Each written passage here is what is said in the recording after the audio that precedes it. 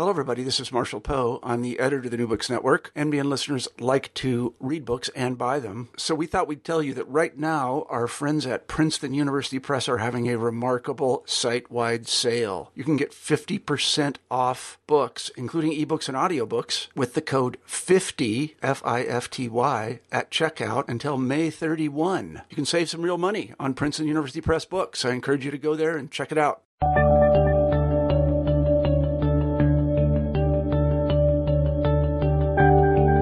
Everybody, and welcome back to New Books in History. I'm Marshall Poe, your host. Each week we pick a history book that we find particularly interesting, and we interview the author of that book.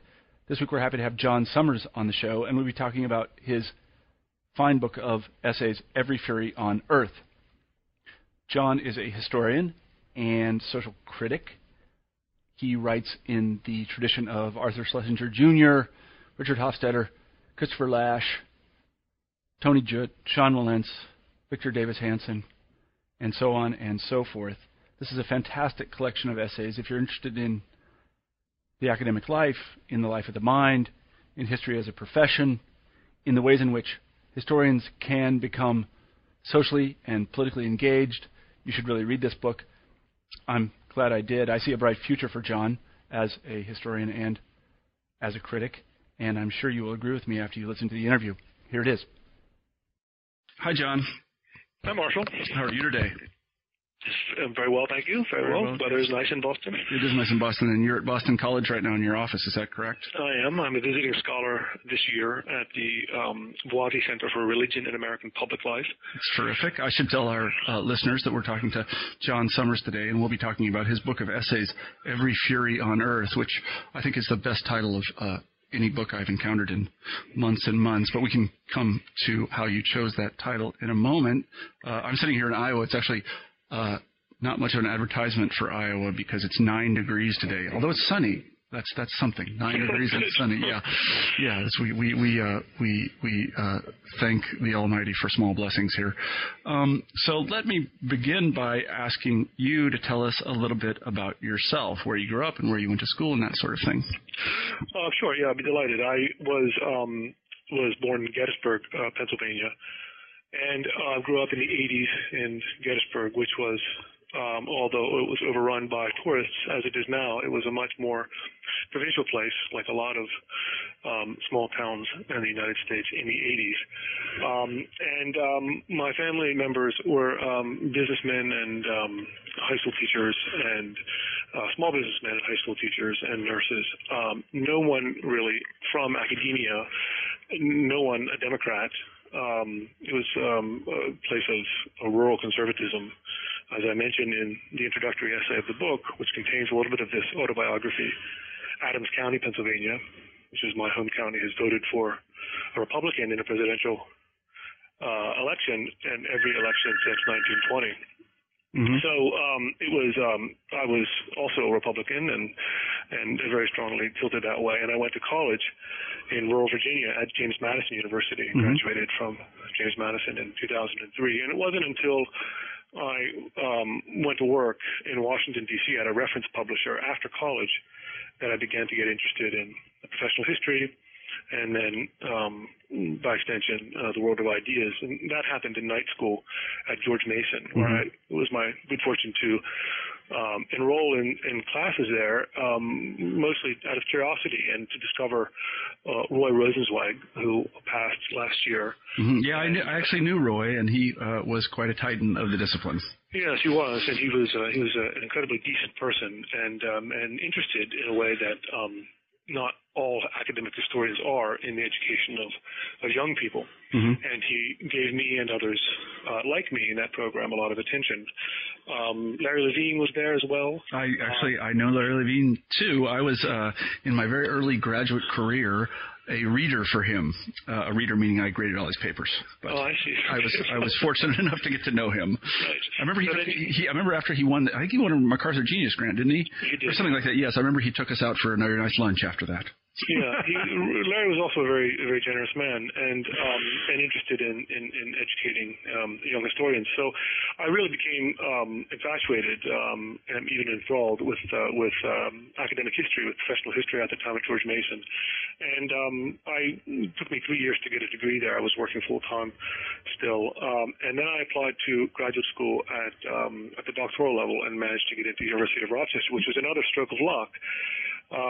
Because although Christopher Lasch had died in 1994, I discovered Lasch when I got to Rochester, and when I discovered his body of work, which is a sort of standing challenge. And I studied under Robert Westbrook, who was a friend of Lasch and an author of John Dewey and American Democracy, and became interested in intellectual history.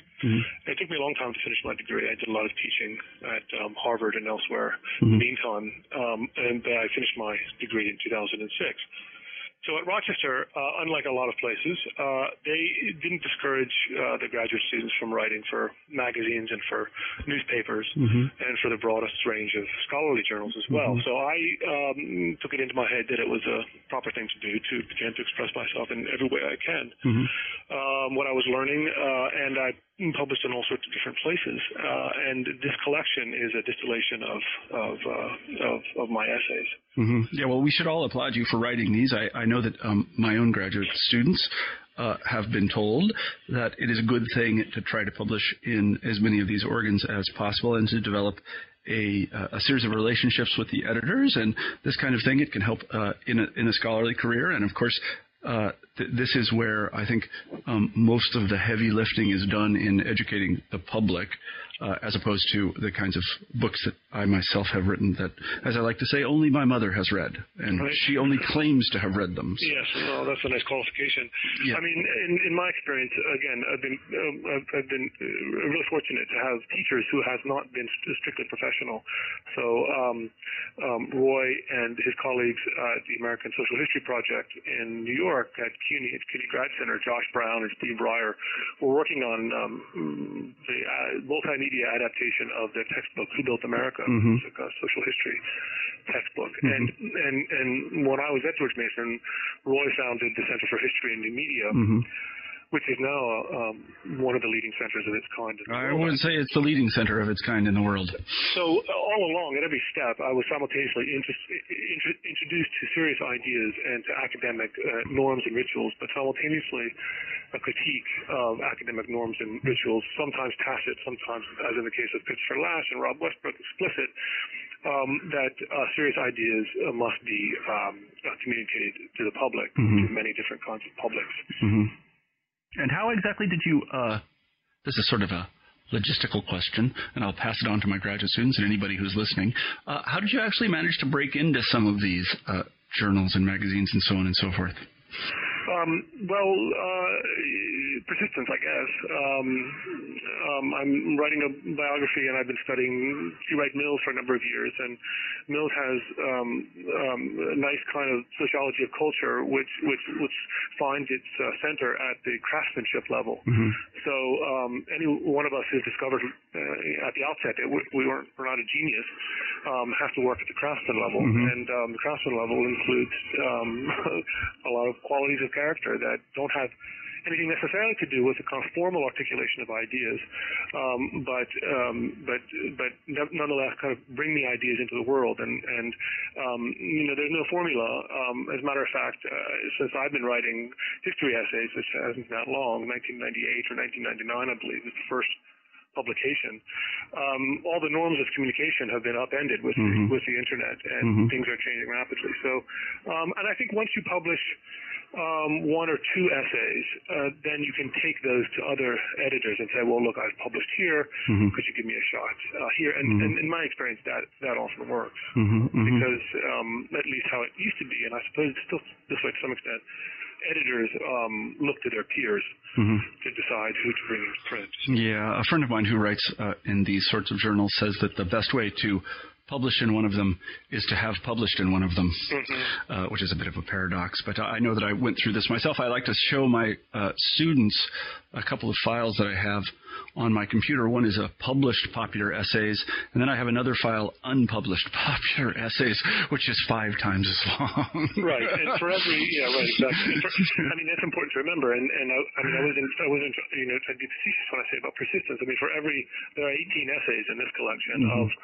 of maybe 30 or 40 published essays all told. And now there are, for every one of those that got published, there are 100 more ideas that I never brought to fruition, and there are 200 more, or many more actually, unanswered emails.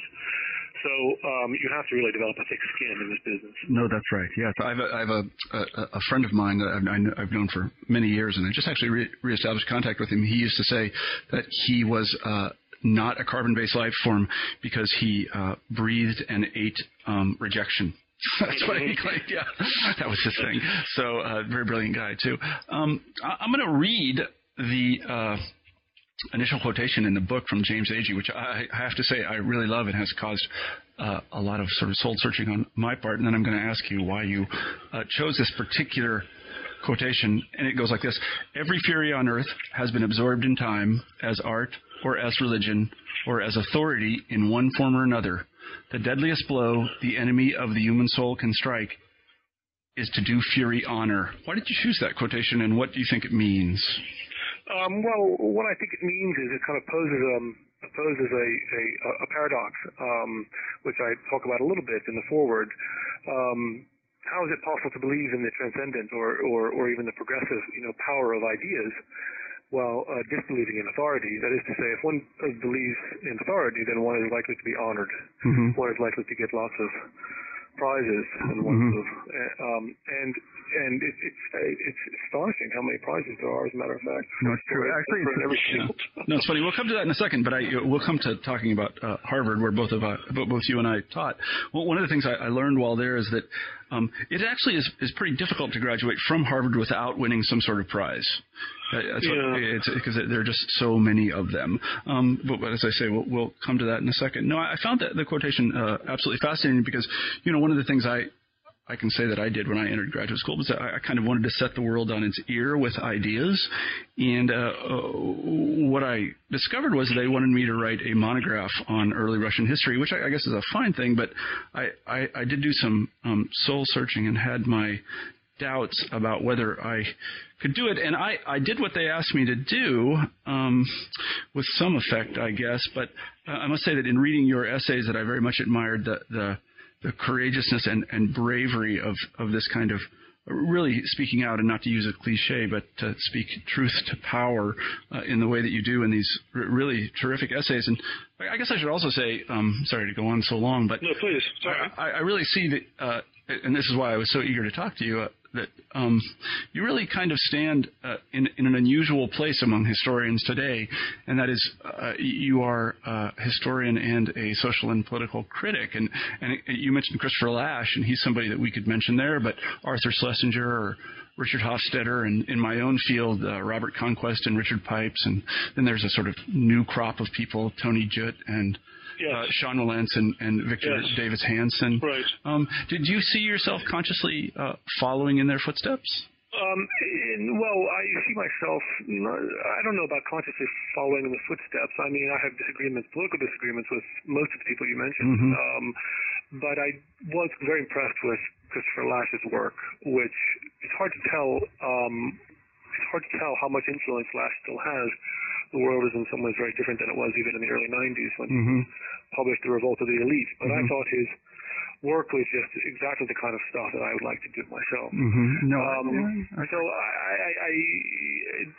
one draws inspiration, I think, as well as particular ideas, but mostly inspiration and courage, I suppose. I mean, the tradition in American scholarship runs back to Emerson, of course, with self-reliance, which is, again, become kind of a cliche, but I think if you read that essay in the proper spirit, there's a lot of ferociousness in that essay. There's a lot of fierce passion for independence. And I've gone back to Emerson, of course, who's not a historian, and mostly stuff on history I actually don't like very much. So theory is history, but nonetheless, I go back to him to kind of draw strength, and I also like James Agee very much for his independence and Lash's independence. It's not so much a particular vocation or a particular definition of the vocation. We have this word now, thanks to Russell Jacoby, called the public intellectual, which I think is a little bit of a misnomer because, strictly speaking, there is not anything that's a private intellectual, sort of private writing, but there's kind of no antonym. It's only a matter of, I think, what kind of public one is hoping to reach.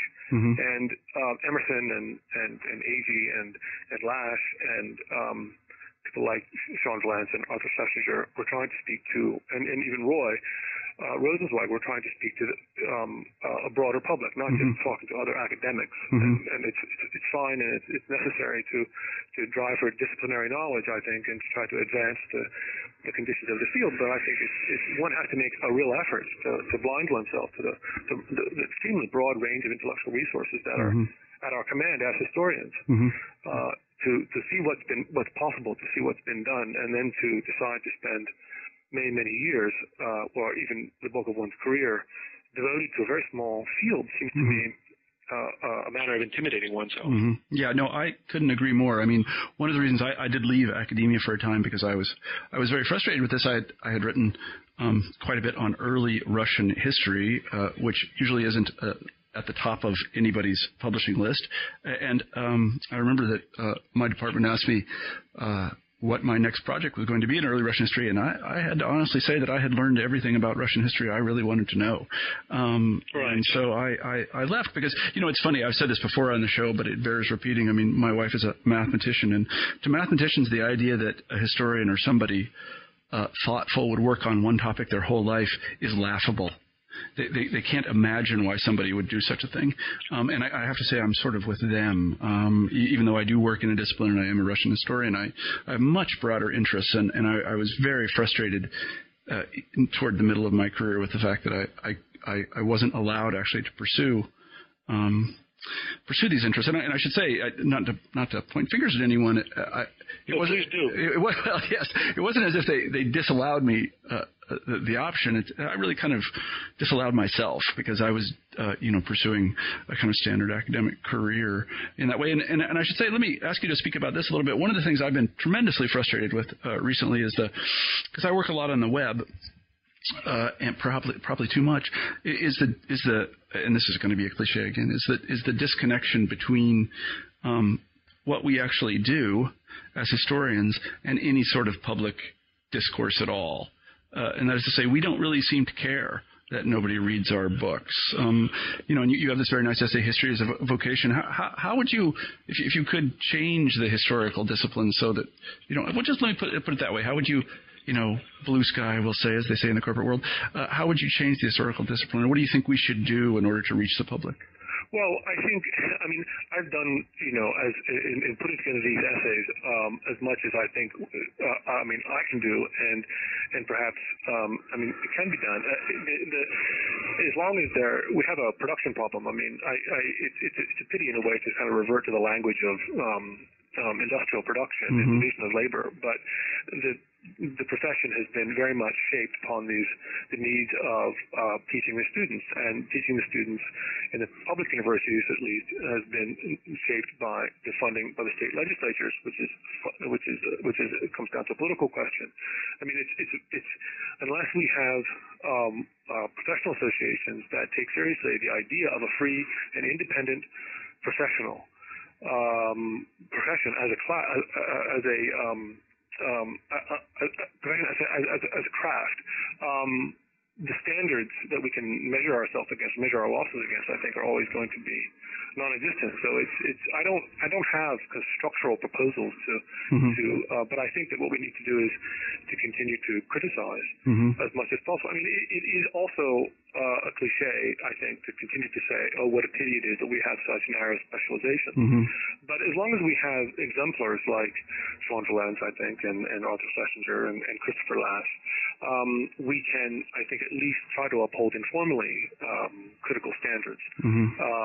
as far as changing the profession, I don't see that it's going to happen. Yeah, no, I don't either. I was this was 10 or 15 years ago. I wrote a series of relatively ill-tempered letters to the AHA about the overproduction of PhDs in history. There are a lot of PhD programs in history that one wonders whether should exist, and there certainly are a lot of history PhDs produced who never work.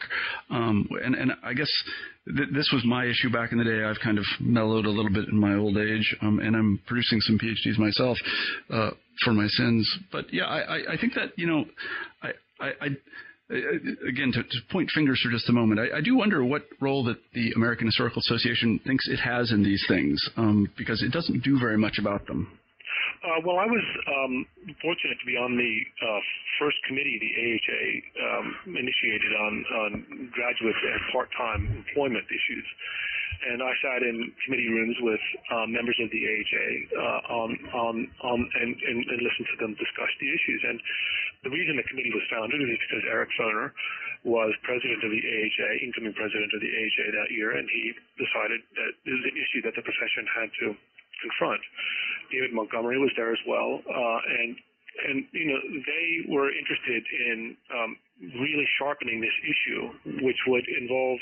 I'm not speaking for them, but there was a minority strain, I think, in the committee's discussion, and at least I was also very much interested in pushing the strain, where this issue had to be sharpened by taking the question of benefits eligible work to the accrediting agencies, and there are, you know, half a dozen major accrediting agencies for colleges and universities. And that would have involved a real fight, which is to say that we're not going to, you know, accredit your history department if you're employing too many part-time teachers. I mean, that's a real kind of confrontational struggle right at the heart of the question, and they just were not interested in doing that. Probably wisely, because they probably would not have been able to sustain it. I mean, the AHA is a very large organization that doesn't have anything near a consensus, I think, on what the profession should look like. So as a result, the professional ideal, I think, has mostly collapsed, and what we have are historians who are employees. The difference I tried to talk about in some of these essays between being a professional and an employee ought to be as large as possible. In fact, there's not much of a difference. Maybe you could talk a little bit about that, the difference between a professional and an employee. Well, a professional, I think, should have, to put it sort of quickly, a greater control over their creative life than at least a free professional than the needs of their departments, the needs of their students, the needs of their state legislatures might want them to have. There's a kind of way of talking about intellectual production and that I think is very much like industrial production, very much modeled on the sort of capitalist work discipline. And I think that the struggle of labor unions, the old AFL, and even somewhat to a lesser extent, I think the CIO has been not only over bread and butter issues, but about questions about creativity and questions about skill, questions about the aesthetic component of skill. It's mostly a matter of control. I mean, you can't sort of give it too much content, especially when it doesn't exist. Yeah. But it's a matter of kind of establishing independence from the point of production, I think. No, I see what you mean. And one thing that's always surprised me a little bit is that once historians get tenure, they don't seem to become any more adventurous in their work. And this always is something of a paradox. I mean, here you have job security putatively for life, yet you continue to do exactly the same thing that you did before.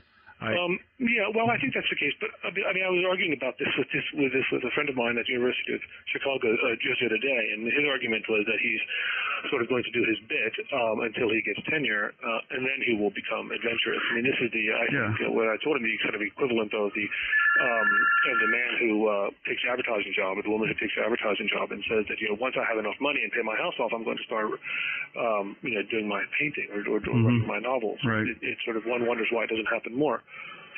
Yeah, no, but it often doesn't happen. And that's been the kind of surprising thing to me is that especially in terms of writing, I guess what I just call popular books, not to put too fine a point on it.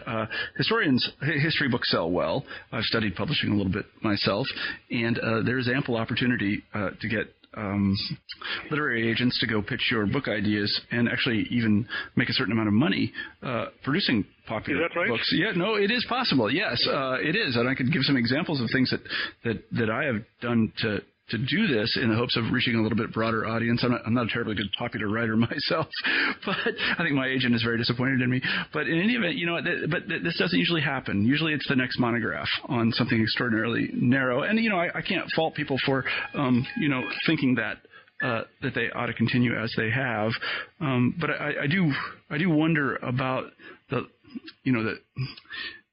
in my own career, I wonder what kind of contribution I'm making by writing another monograph or another series of articles. I know the dean likes it, but I'm not sure anybody else does. I don't usually talk about these things terribly loudly for obvious reasons. But well, I do, and I have, but I want to stress that there's really no plan here.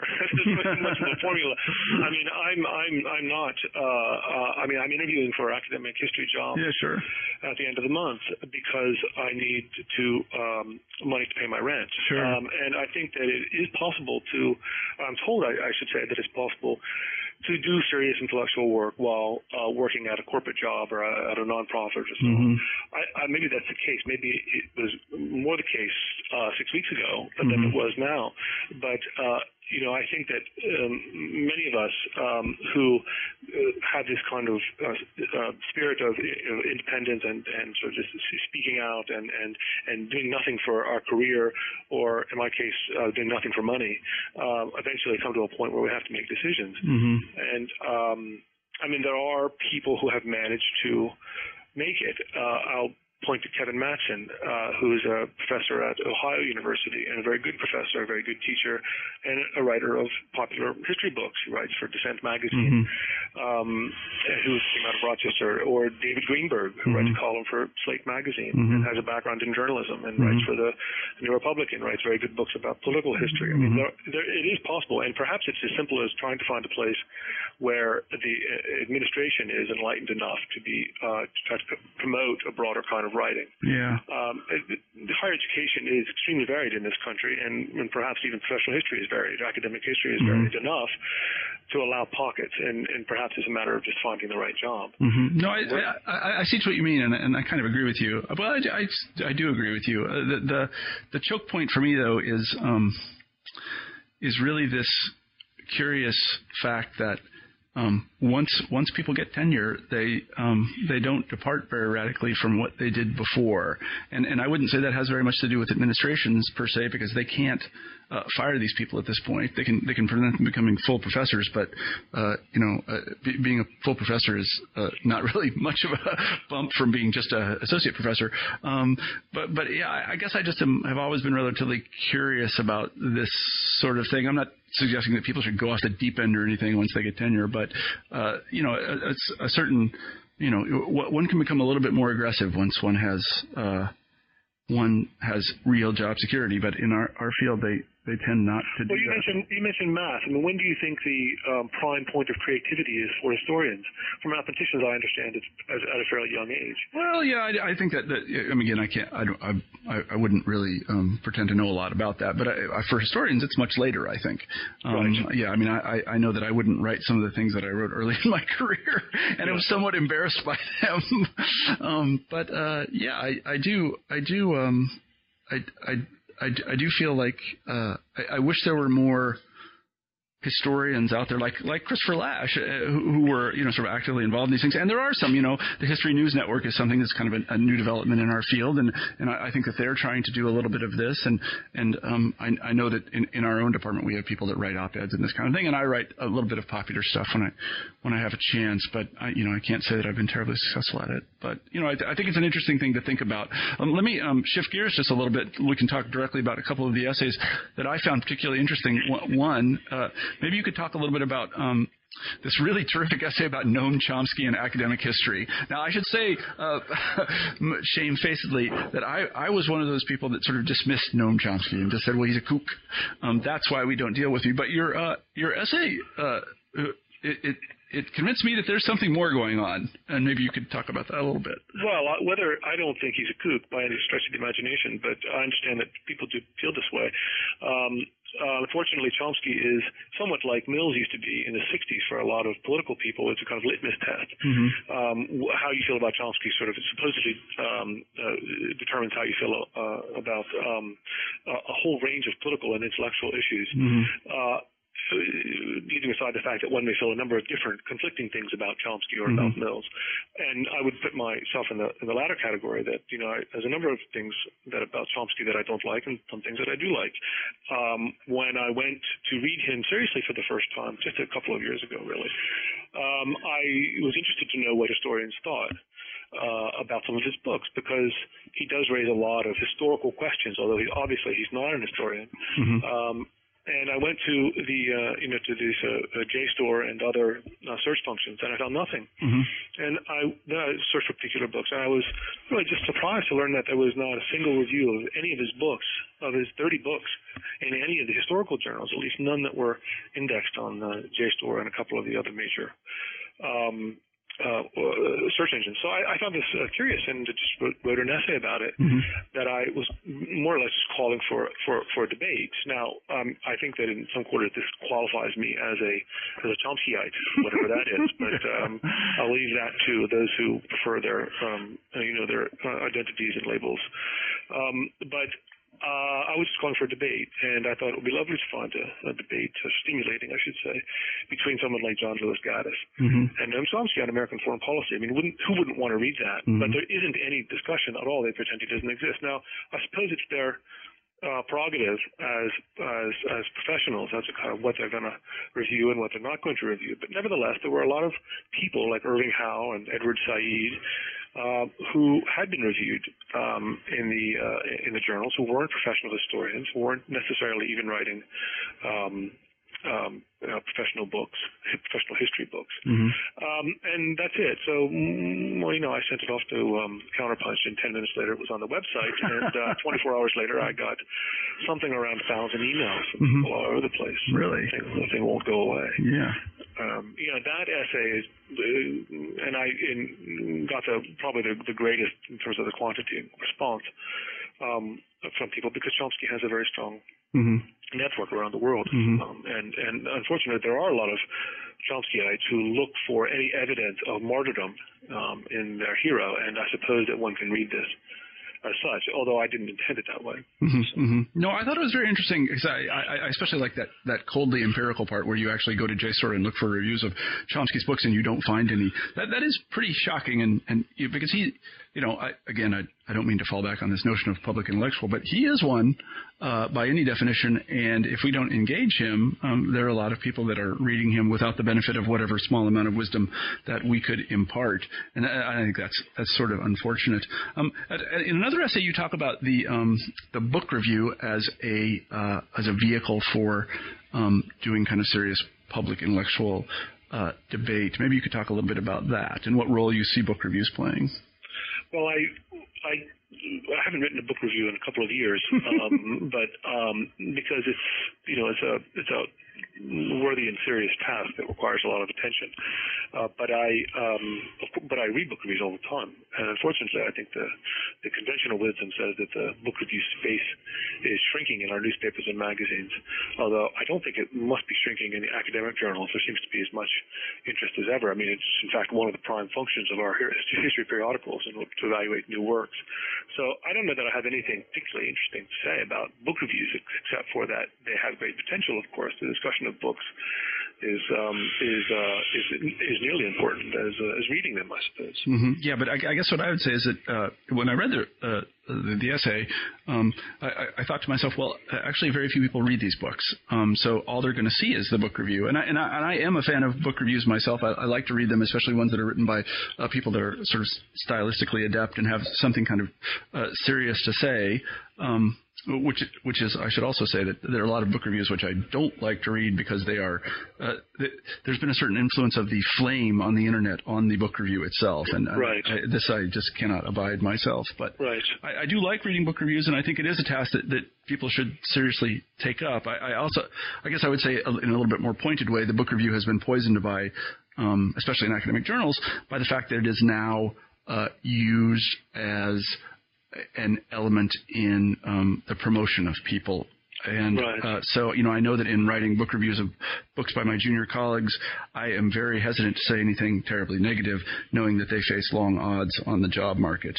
I do not consider it my job to decide people's fate. I consider it my job to review their books, and I find myself not really wanting to write many of them because of that. Right. Yeah, no one's fate is hanging on what I have to say in a book review, but there are similar reasons why I stopped reviewing books, because the form was just shrinking so much, and one wants to make a real effort, to read the other books that the author may have put out or read widely in the field. Now, one of my friends, George Shalaba, I don't know if you know George's work. No, I don't. He's a book critic in Cambridge, and I think he's has no advanced degree, although he did study for a year intellectual history, European intellectual history at Harvard a long time ago. George writes terrific book reviews. He's one of the best, I think. And there are people who really, I put him near the top of the list, who make it their primary vehicle for expressing ideas, and essentially they turn reviews into essays. It's hard to do that in the academic periodicals. I think. No, it is very hard. One is expected to make a digest. Right. Thumbs up or thumbs down. 500 words. Right. That's exactly right. So you have a number of essays about anarchism, and I found what you had to say about anarchism very interesting, because I wasn't really familiar with it. Maybe you could tell us a little bit about how you understand anarchism. Well, first and foremost, I understand it as a terribly misunderstood and frightening idea. I'll be teaching next semester at a college in New York, and during my interview with the dean of the social sciences, I mentioned that I might teach a course on anarchism, and he said, and I quote, "When I hear the word anarchism, I run the other way." Now, in fact, I'm teaching a course that is called something different, but it mostly consists of anarchists and those who have been taken up by anarchists, such as Randolph Bourne and Agee and Lewis Mumford, and even to some extent Lasch. Insofar as anarchism, I think, is understood as primarily a political doctrine against the state, which is fine, which is necessary, and certainly which makes up the main stream of anarchist thought, at least since the founding of the nation-state and the nation-state system in the 18th century, which is when modern anarchism kind of takes off.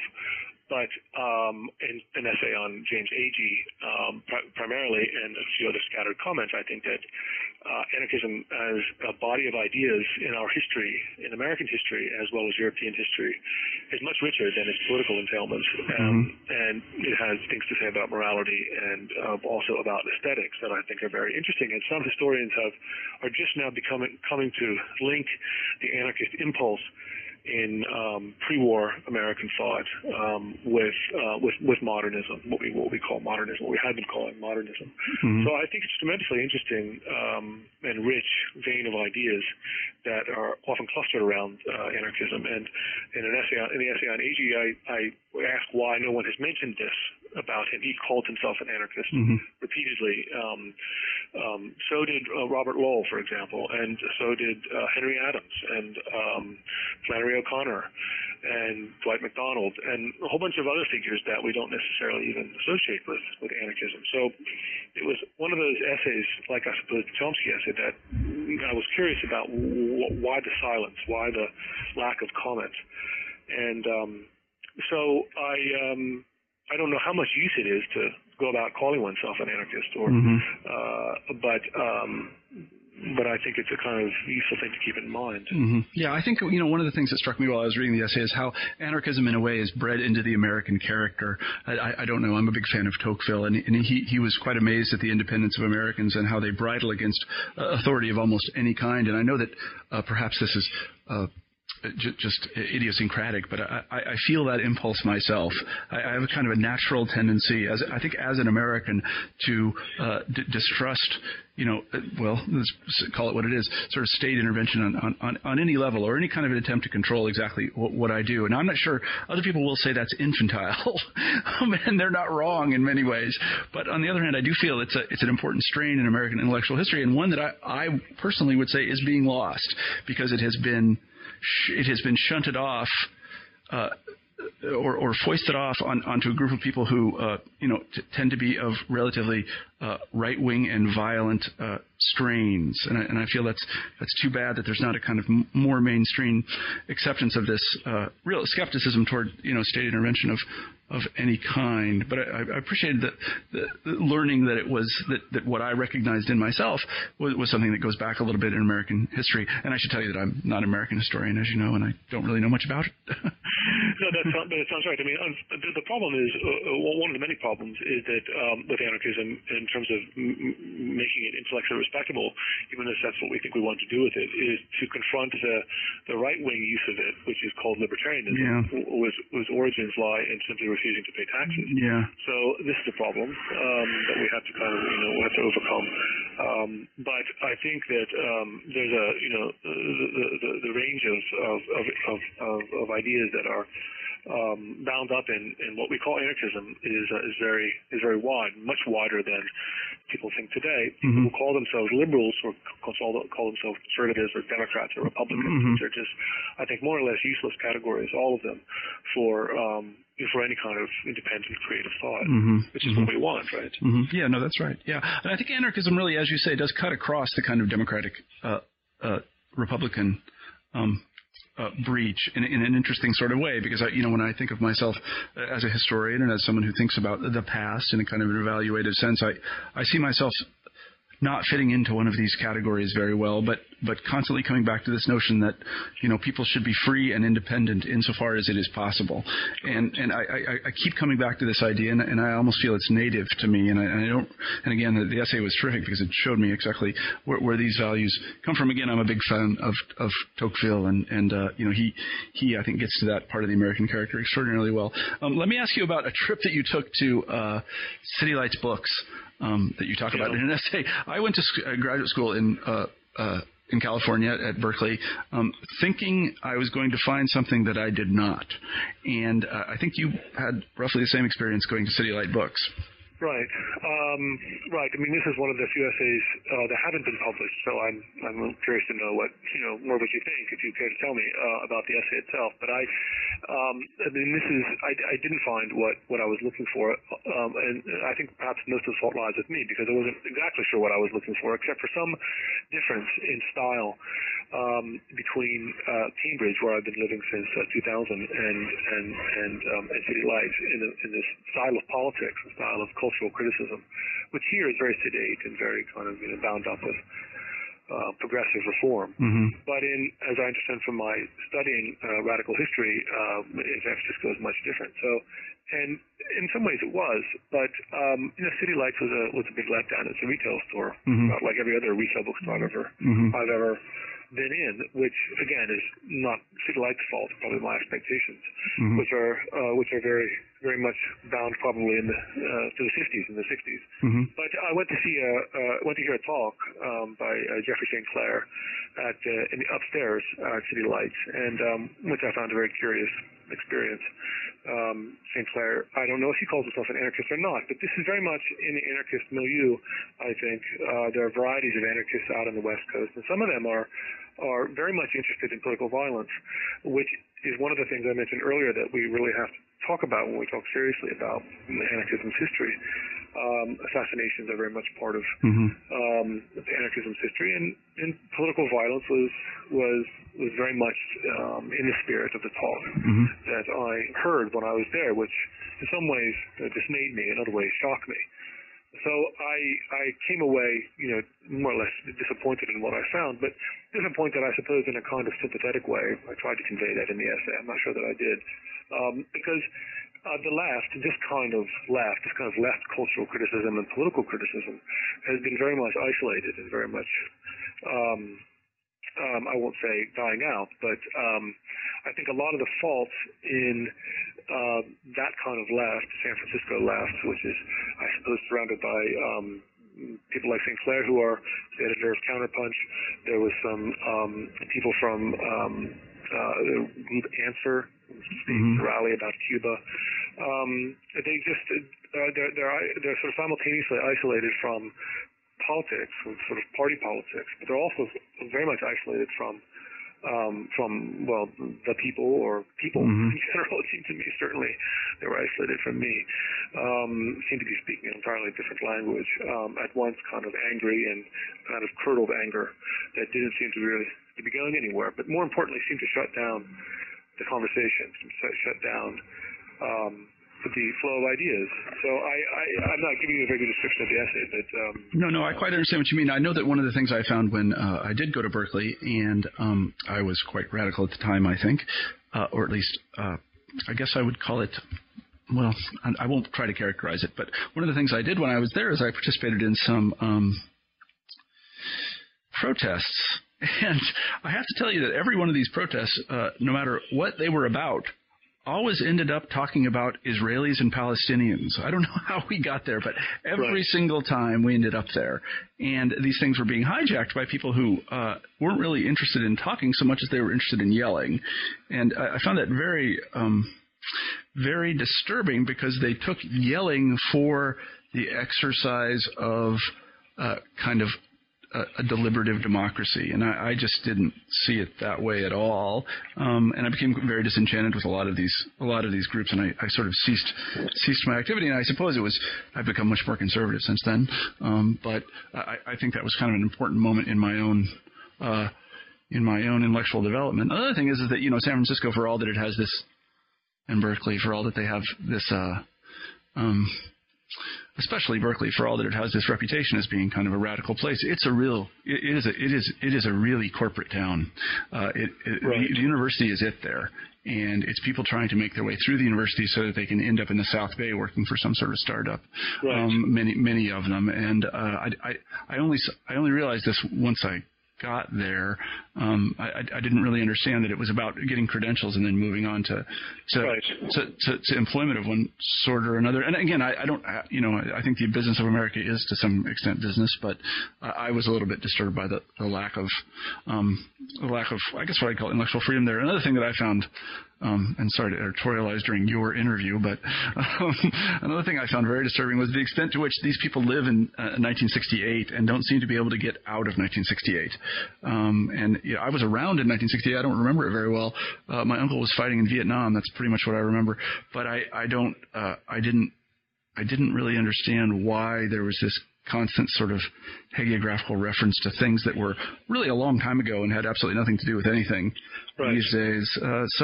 It was curious. And the lions of the campus were all people who had, could quote, things from the free speech movement and this kind of thing. But in fact, what was going on there was, just again to tell one anecdote. Again, I'm sorry to take up so much time, but I lived in a co-op.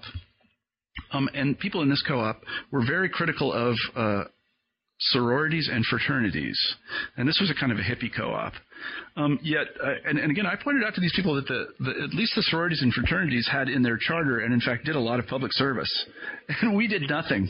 We did nothing at all except pay almost no rent and talk a lot about how radical we were. And I must say I found this incredibly disturbing in many ways. So, yeah, I was a little bit disappointed that I have a lot to say about what I think is going on in San Francisco and Silicon Valley right now, but I will not. I will not. I have only a little bit to say, and based on this one trip, and I want to mention it. I think it's very important that those of us who consider ourselves or think about ourselves on the left, somewhere in the vicinity of the left at least, really ought to be criticizing those aspects of the left that we don't like and that we think aren't going anywhere. And it's not necessary to be a conservative or to even to become conservative in order to criticize. And this is one of the things that I really like about C. Wright Mills, and also about Agee and about Lasch, and about figures that I keep mentioning, which is that they were on the left, but some of the most interesting work that they did were criticisms of the left. So this was a sort of an essay in that direction. I see what you mean. Well, that's a good segue into C. Wright Mills himself, and I wanted to ask you about that. Why maybe you should tell our listeners, they may not know, who C. Wright Mills was and why we should care. Well, Mills was in some ways, and not to give it too much of a reductive comparison, like Chomsky has been in the late 20th century. If you were at all political, if you were all on the left in the 60s, or even in the 50s, you knew Mills's name like you know Chomsky. You would have heard of him. He was a radical celebrity. Even if you hadn't read any of his books, you may know one or two things about him. Mm-hmm. Among the things you may know from his enemies was that he was nuts, which is what we get about Chomsky. So, Mills was a Texan, and he came up through University of Texas and the University of Wisconsin. He got his PhD in sociology and practiced sociology as a teacher of sociology at Columbia University from 1945 until his death in 1962. But more importantly, he was a political writer, a political intellectual.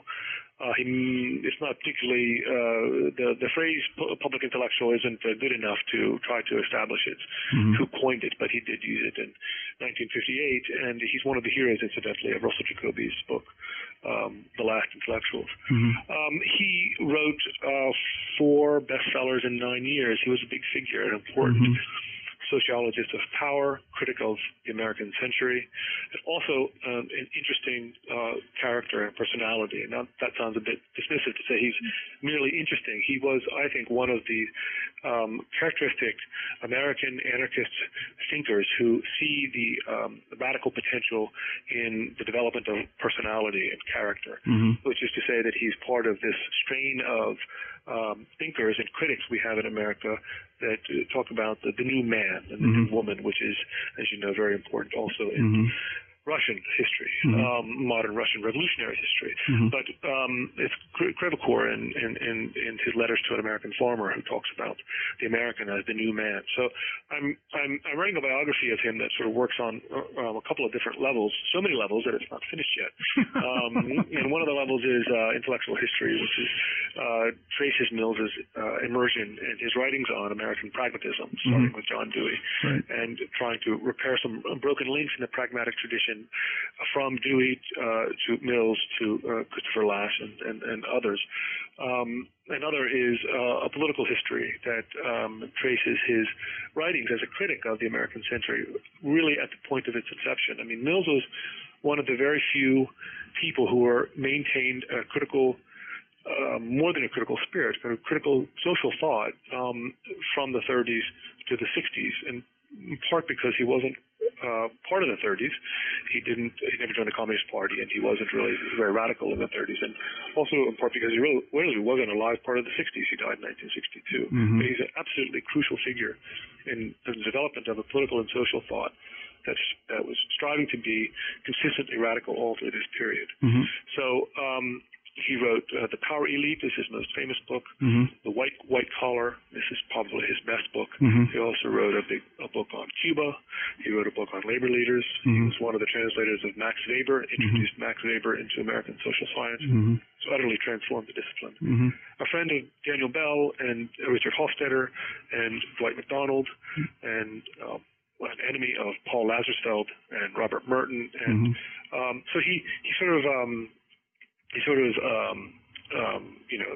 cuts a kind of wide swath in the mid-century period. And so I've been working on a biography of him for a number of years now, and this fall I put out a collection with Oxford University Press of his writings called The Politics of Truth.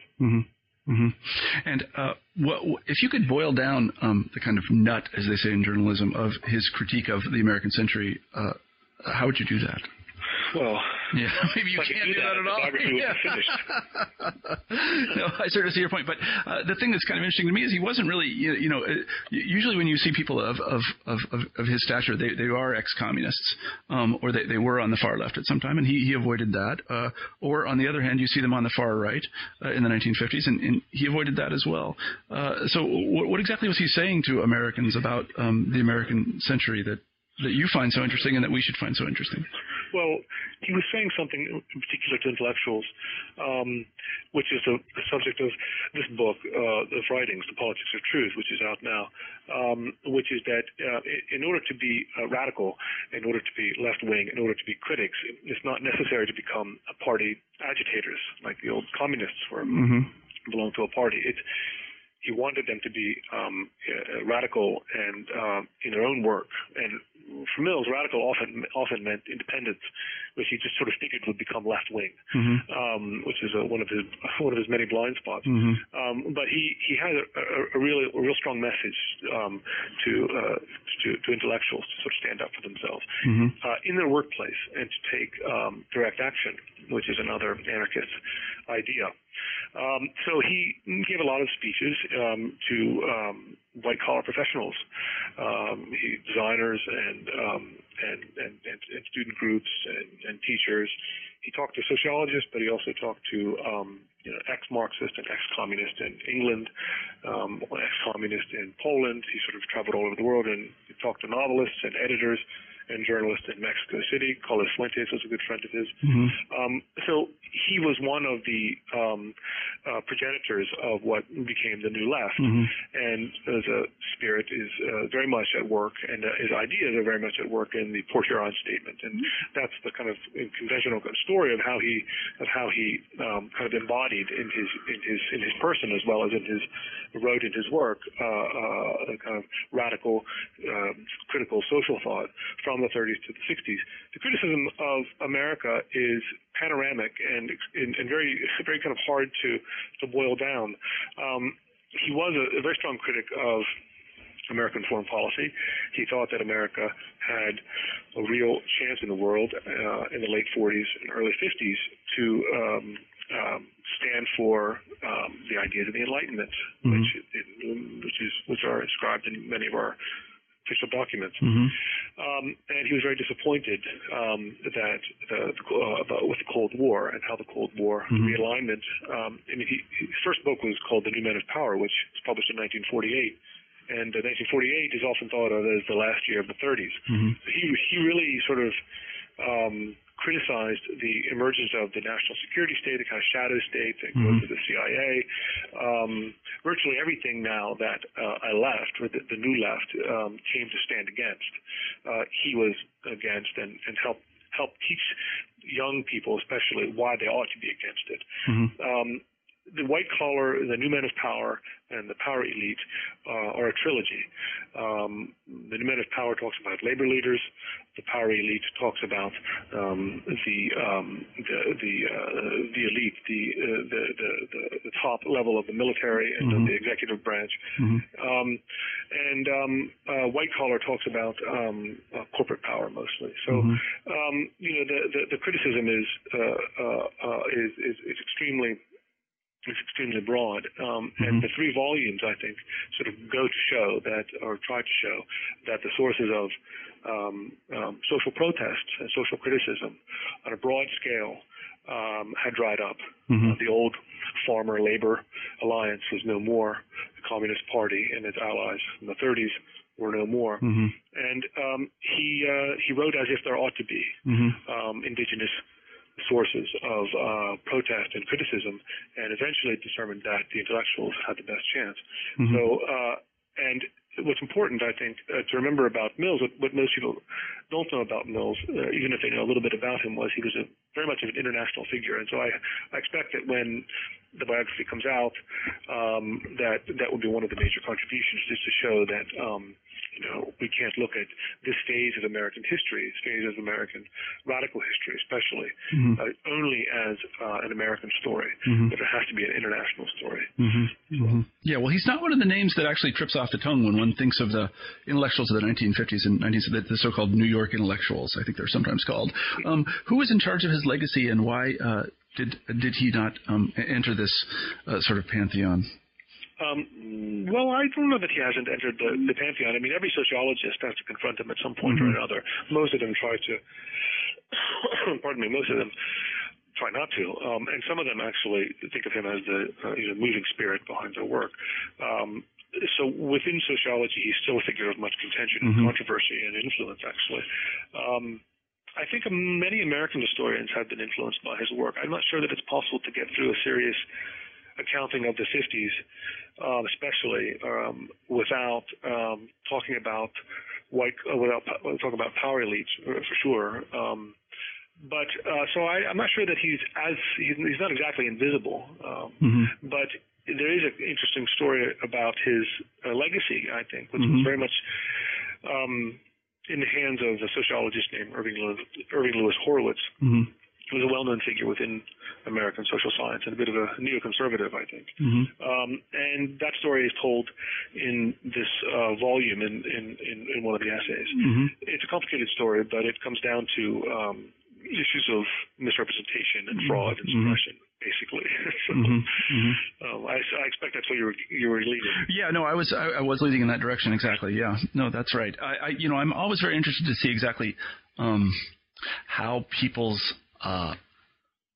historical image is made, and I guess I'm old enough now to kind of see it happening. I know that I have been talking to people about David Foster Wallace, who killed himself recently, and there's you can actually watch the hagiography happen before your eyes. There was a very silly article recently in the Times, I guess, about his metaphysics. He was not a metaphysician. He was not a philosopher any more than George Bush was a philosopher or an historian. It's possible that our writers and our even perhaps our politicians think in philosophical or historical veins at times, and that's one of the things that makes their work rich to us, but it doesn't make them a philosopher or a metaphysician or a historian. I think it's so I guess I would call it hagiography, but it's something is very strange. People look for things that aren't there. No, that's exactly right, and I am referring exactly to that article in the Times, because I did read it and discuss it with some people, and I just it was the first time that I could actually see somebody's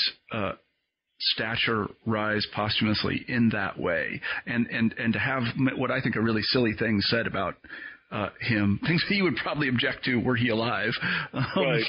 Marx not being a Marxist. It was just quite remarkable to see it happen on that level, and I think many people who I was discussing it with recognize this happening, but I think that really we're almost powerless to do anything about it, especially about that particular figure. But I do think that once public intellectuals or people of his stature or Mill's stature pass on, that we as intellectuals are to a certain extent in charge of their legacy, and we will make them what they are, and our memories will be very selective. And in the case of actually David Foster Wallace, it's a tremendously, I could talk for a long time about it, but it's a tremendously tragic thing, I think, that happened to him, him dying the way he did, and so on and so forth. Yes, it is, right, absolutely. Yeah, and I think I'm afraid that it's that the basic message of his addiction and his inability to deal with that, and the inability of the psychological profession to help him, is the thing that's going to be lost, and that he's going to be thought of as a kind of tragic artist-like figure who, through some rational discourse decided to kill himself, and I just think that's entirely wrong. But again, that's not. Well, but I don't know that we're exactly powerless, but we do have risks, I think, to take on with a certain kind of counter hagiography, which is to say that one has to risk being tasteless. Yeah. To counter this kind of thing, one must say, well, no, he wasn't a metaphysician, and some of this stuff wasn't so hot, and I found this and that unreadable, and I mean, it's a shame that we have to, to sort of speak like this, but it's important to do so. I think we can't just sit back and sort of watch it take place. No, I think you're right. I think you're right. Yeah. And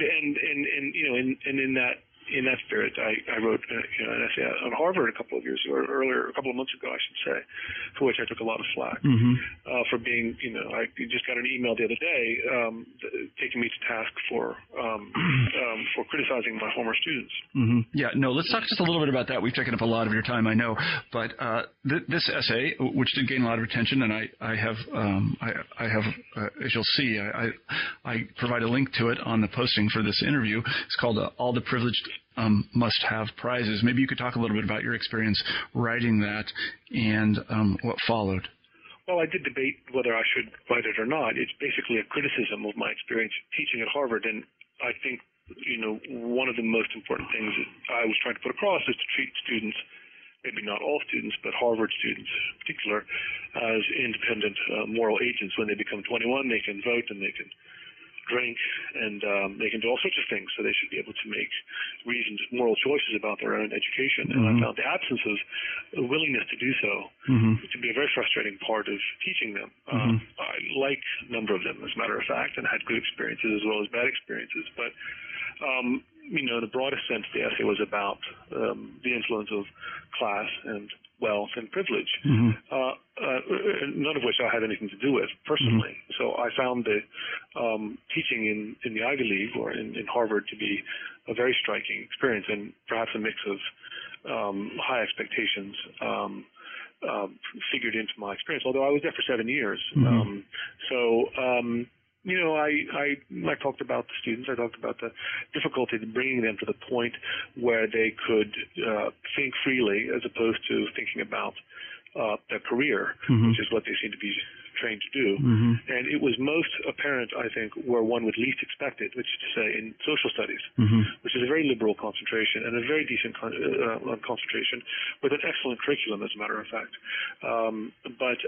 So I wrote the essay, and a lot of people criticized me very harshly for it, and mm-hmm. a lot of people didn't, but I got a lot of mm-hmm. criticism that I was out of line, mm-hmm. that one was not permitted to speak in this way, mm-hmm. that one was not allowed to talk about one.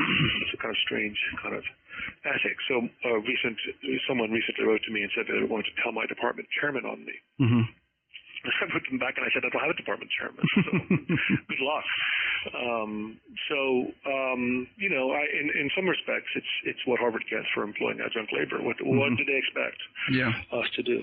Yeah, no, it is very curious. I know, I taught there for a while myself, and I had a pretty good experience. They were very nice to me. It's quite true, and I owe them a lot. I've taught in a lot of different places, and I guess maybe I'm a bit more jaded than you are in the sense that even in my own classes here at Iowa, where many of the students are absolutely excellent, I figure that I'm going to get,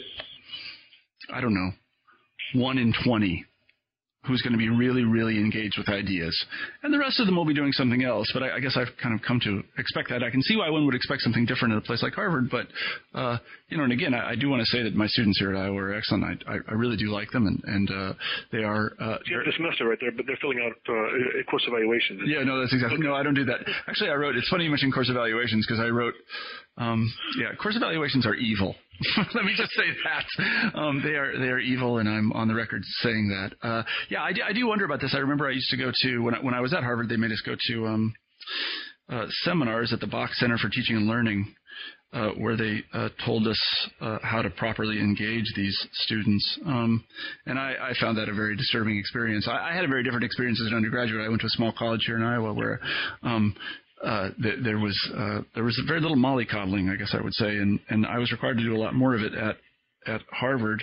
Right. And I did. That's why your essay really resonated with me, and I know lots of Harvard students, Harvard grads are my friends and so on and so forth, but this business about thinking about the next thing all the time is kind of soul sucking, and I know that I've done it in my own life. I'm as guilty as anybody, but I did find the essay very, very liberating. It kind of brought me back to the moment that it brought me back to why I went to graduate school, in order to seek the truth and speak the truth to other people in the hopes that I might live a better and more a more reasoned life.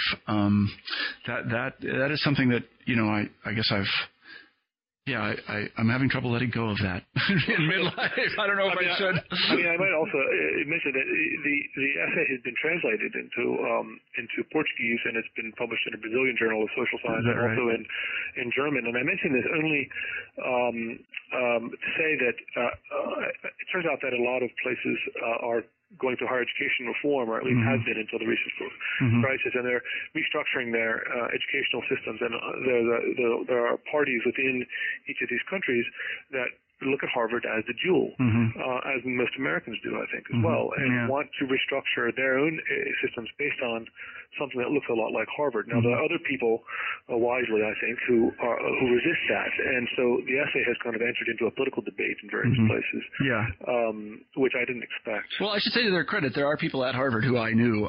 The former dean of the undergraduate college, of Harvard College itself, Harry Lewis, was, I think, in perfect agreement with you in many ways. Without a soul. Right? Yeah, right. He was in perfect agreement with you, and really thought that that undergraduate education had gone a little bit awry at places like this, and more generally, we shouldn't pick on Harvard. I mean, I think that. Well, why not? Well, we can if we want, but as I say, I've taught a lot of places, and